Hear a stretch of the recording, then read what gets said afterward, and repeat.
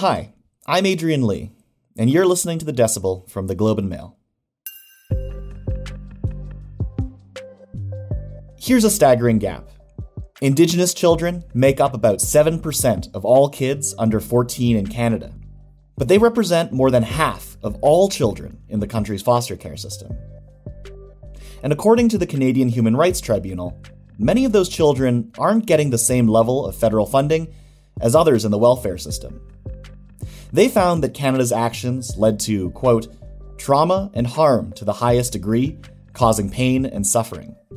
The tribunal made that decision in 2016, 9 years after a human rights complaint was first filed. The federal government was told to pay out potentially billions of dollars to Indigenous people affected by the foster care system. But to this day, the government is still fighting that order. What was clear in this case is that this was the worst case scenario, as the tribunal described it, of discrimination. In fact, the government agrees that its non-compliance with that 2016 decision is linked to the deaths of at least 3 children. So the harms here are serious. That's Cindy Blackstock. She's been at the heart of this 14-year fight as the executive director of the First Nations Child and Family Caring Society, which is one of the organizations that launched that human rights complaint. She's also a professor at the School of Social Work at McGill University and a member of the Gitxsan First Nation. She joins us today to talk about the latest development in this case. That on Friday, the Trudeau government announced it would appeal a part of the federal court's decision around what exactly Ottawa owes Indigenous families.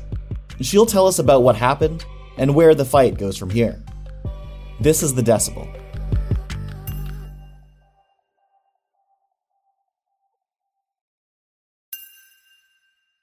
Thanks for joining us today, Cindy. My pleasure. Glad to be here. So we're speaking to you a few days after the Canadian government announced that it would appeal a part of the federal court's ruling on Indigenous child welfare. How do you feel?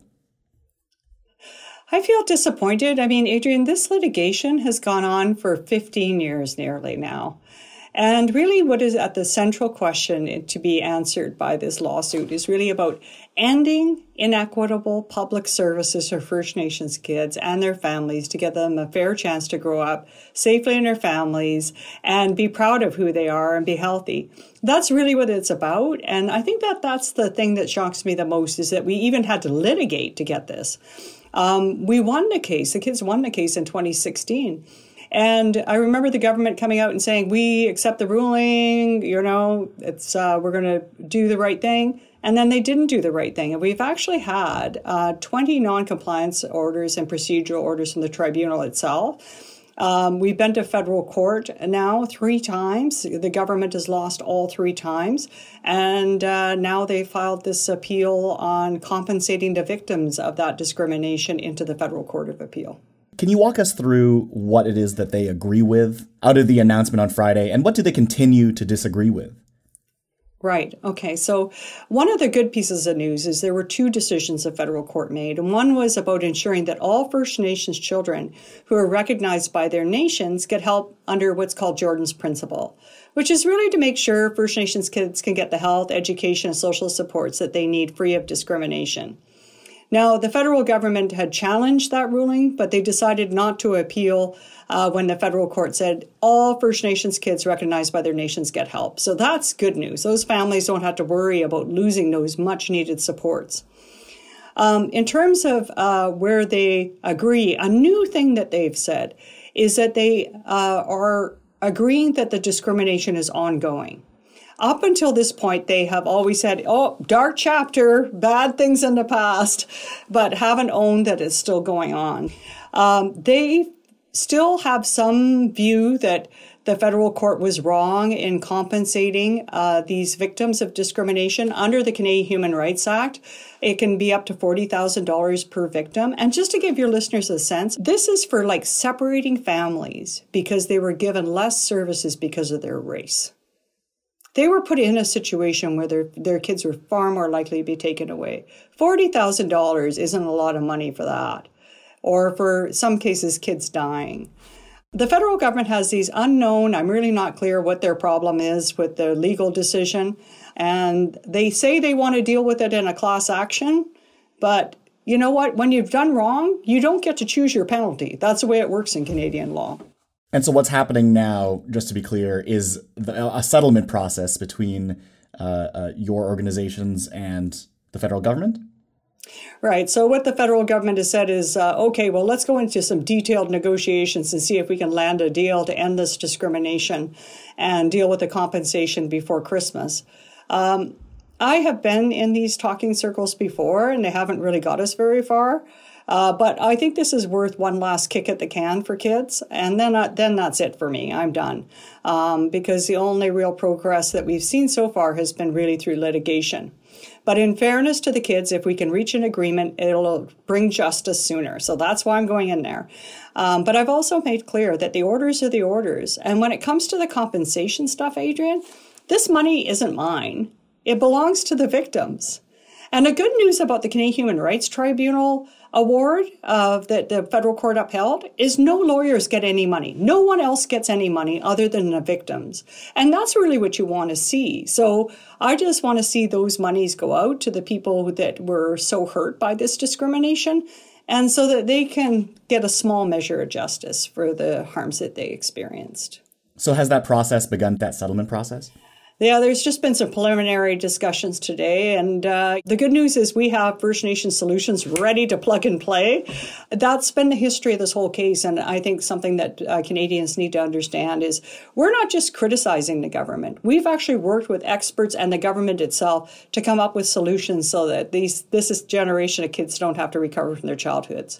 Where things have fallen down is the government either doesn't want to accept responsibility or doesn't want to implement the solutions that are evidence-based, and they want to call the shots. And that's what we need to move away from.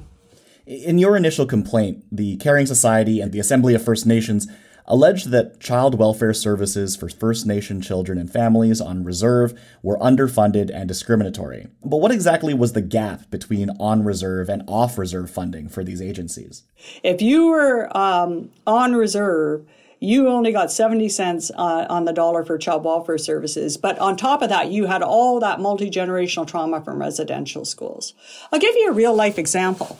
So I lived worked in child protection in North Vancouver for about 9 years. And then I literally crossed the street to work with the Squamish First Nation. And there's a young boy there that needs a standing frame. He has cerebral palsy. His standing frame is so old that it's being held together with duct tape. Now, all I would have to do on the other side of the street is get a healthcare professional to say what this young boy needed, and then the government would pay for it. But because this kid was First Nations and on reserve, where the federal government funds those public services, they said, oh no, he's got to wait because we only give one piece of medical equipment every 5 years, and he just got a wheelchair 3 years ago. That's kind of the stuff that every day I would see. There was almost no services, Adrian, to keep families together. So all of the family support services, like we see domestic violence shelters, parenting programs off reserve, that stuff wasn't available on reserve. And so it's no wonder that families couldn't recover from multi-generational trauma. And these kids were ending up in foster care because their families were deprived of basic services everyone else gets. This is still a problem. This inequitable funding, federal funding, is why we have First Nations who are still dreaming about finally getting a clean glass of water out of the tap, right? It's cross-cutting across all these services. That gap persists to this day. Yeah, it's closed a bit because of those 20 non-compliance orders, but it's still there. And keep in mind that we're dealing with child welfare services and other children's services. Let's cost out all of these inequalities, everything from, water, sanitation systems, housing, all these things that First Nations get less of. And then let's cost it out and create a holistic plan to remedy the discrimination across the board so that we're not dealing with it one drop at a time and one program by a time. And we're not here another 150 years later where First Nations kids are still trying to get what every other kid gets as a matter of course. And what does the alternative look like? I think we can look back and safely say this didn't work, but What does the future hold then? See, that's where the solutions come in. And we've been working with First Nations and First Nations agencies. And Kevin Page, the former parliamentary budget officer, well, he's got this amazing institute here at University of Ottawa.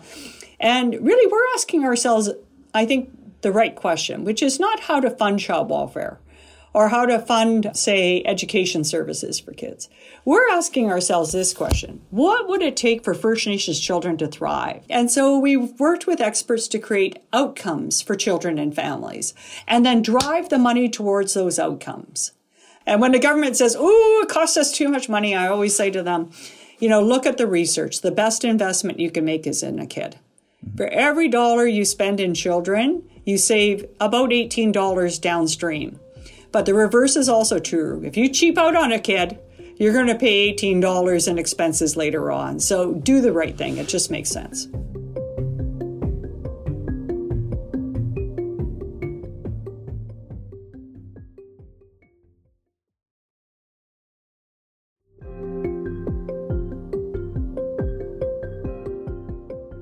And then what does the government's continued attempts to fight the tribunal's ruling say to you?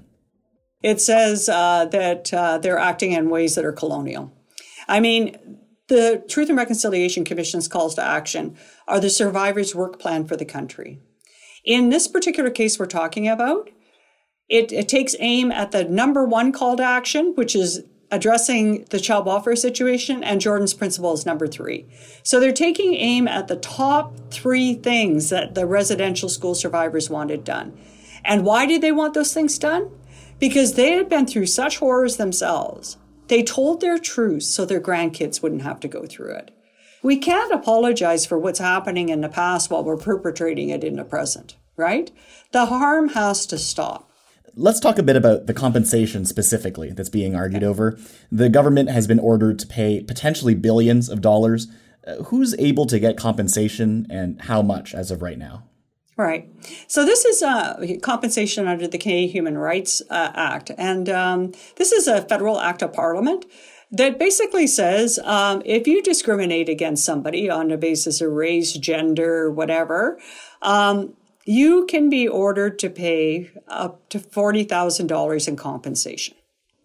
So what was clear in this case is that this was the worst case scenario, as the tribunal described it, of discrimination.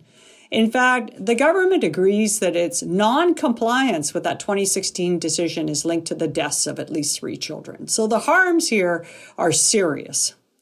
So what the tribunal noted in the evidence is that Canada knew better, could have done better, and just didn't do it. So they ordered them to pay $40,000 to each of the victims. Now, the reason the number is so high is because they discriminated and hurt against so many people. And I always tell the Canadian public, you need to think about it this way. Canada behaved its way into this multi-billion-dollar compensation problem.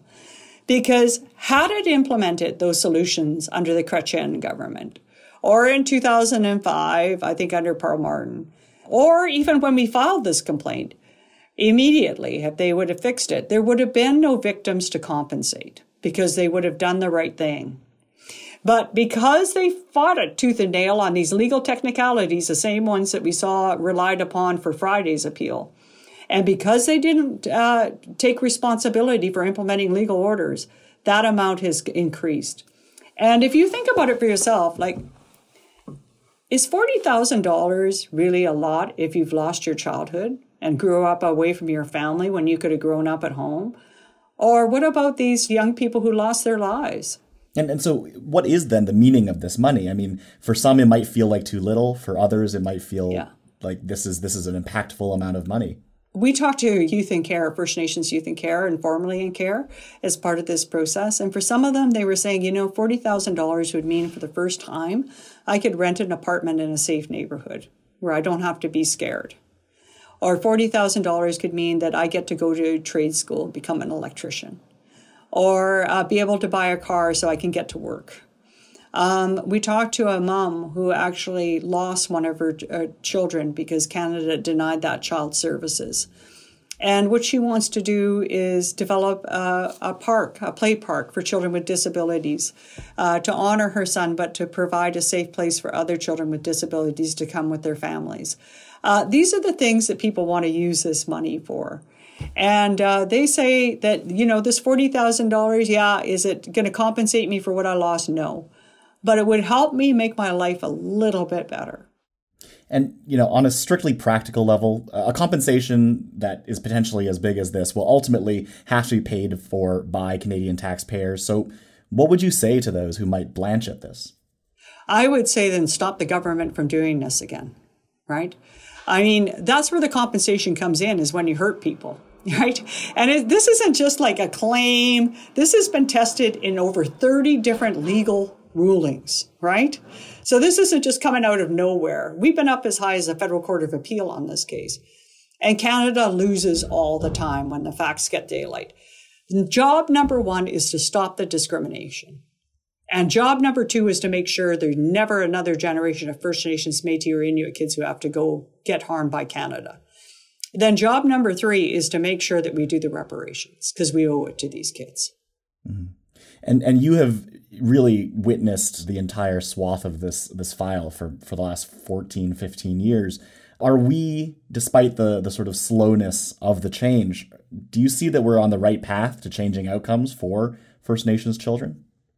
Yeah, absolutely. Like, the public awareness is key. And I just want to thank the survivors of residential schools and also the families of murdered and missing Indigenous women and girls, because I think those truths have piled up on the Canadian consciousness, along with the evidence of the children in the unmarked graves, in a way that Canadians could not turn away as easily as they did before. Before, when they would hear these truths, it was like, oh, that can't be happening in Canada. And it would create almost this reflex. We're much better than any other part in the world, right? But now they'll hold their attention a bit longer and say, maybe I need to learn more about this. Because even in the off chance this is happening, this is really wrong. And there's something that I can do about it as a member of the public. I can call my MP. I can tell him, I'm not voting for you unless you do the right thing here. I can tell the Prime Minister that if they want another term, it's based on them doing the right thing for this. So I think that has been the real changing point. The key is, can we sustain it? Can we keep our attention? Can we look at these kids and keep watching the government to make sure it does the right thing for as long as it takes? Well, thanks so much for joining us, Cindy. Hey, thanks for having me, Adrian. That's it for today. I'm Adrian Lee. Our producers are Madeline White and Cheryl Sutherland. Michal Stein edited this episode. David Crosby is our audio editor. Kasia Mikhailovich is our senior producer. Angela Pacenza is our executive editor. Thanks to Cindy Blackstock. She's the executive director of the Caring Society, and she's on Twitter at CBlackST. Email us at thedecibel@globeandmail.com. If you want to reach me, I'm on Twitter at Adrian K. Lee. And most importantly, wherever you listen to podcasts, please follow us. Thanks so much for listening, and I'll talk to you tomorrow.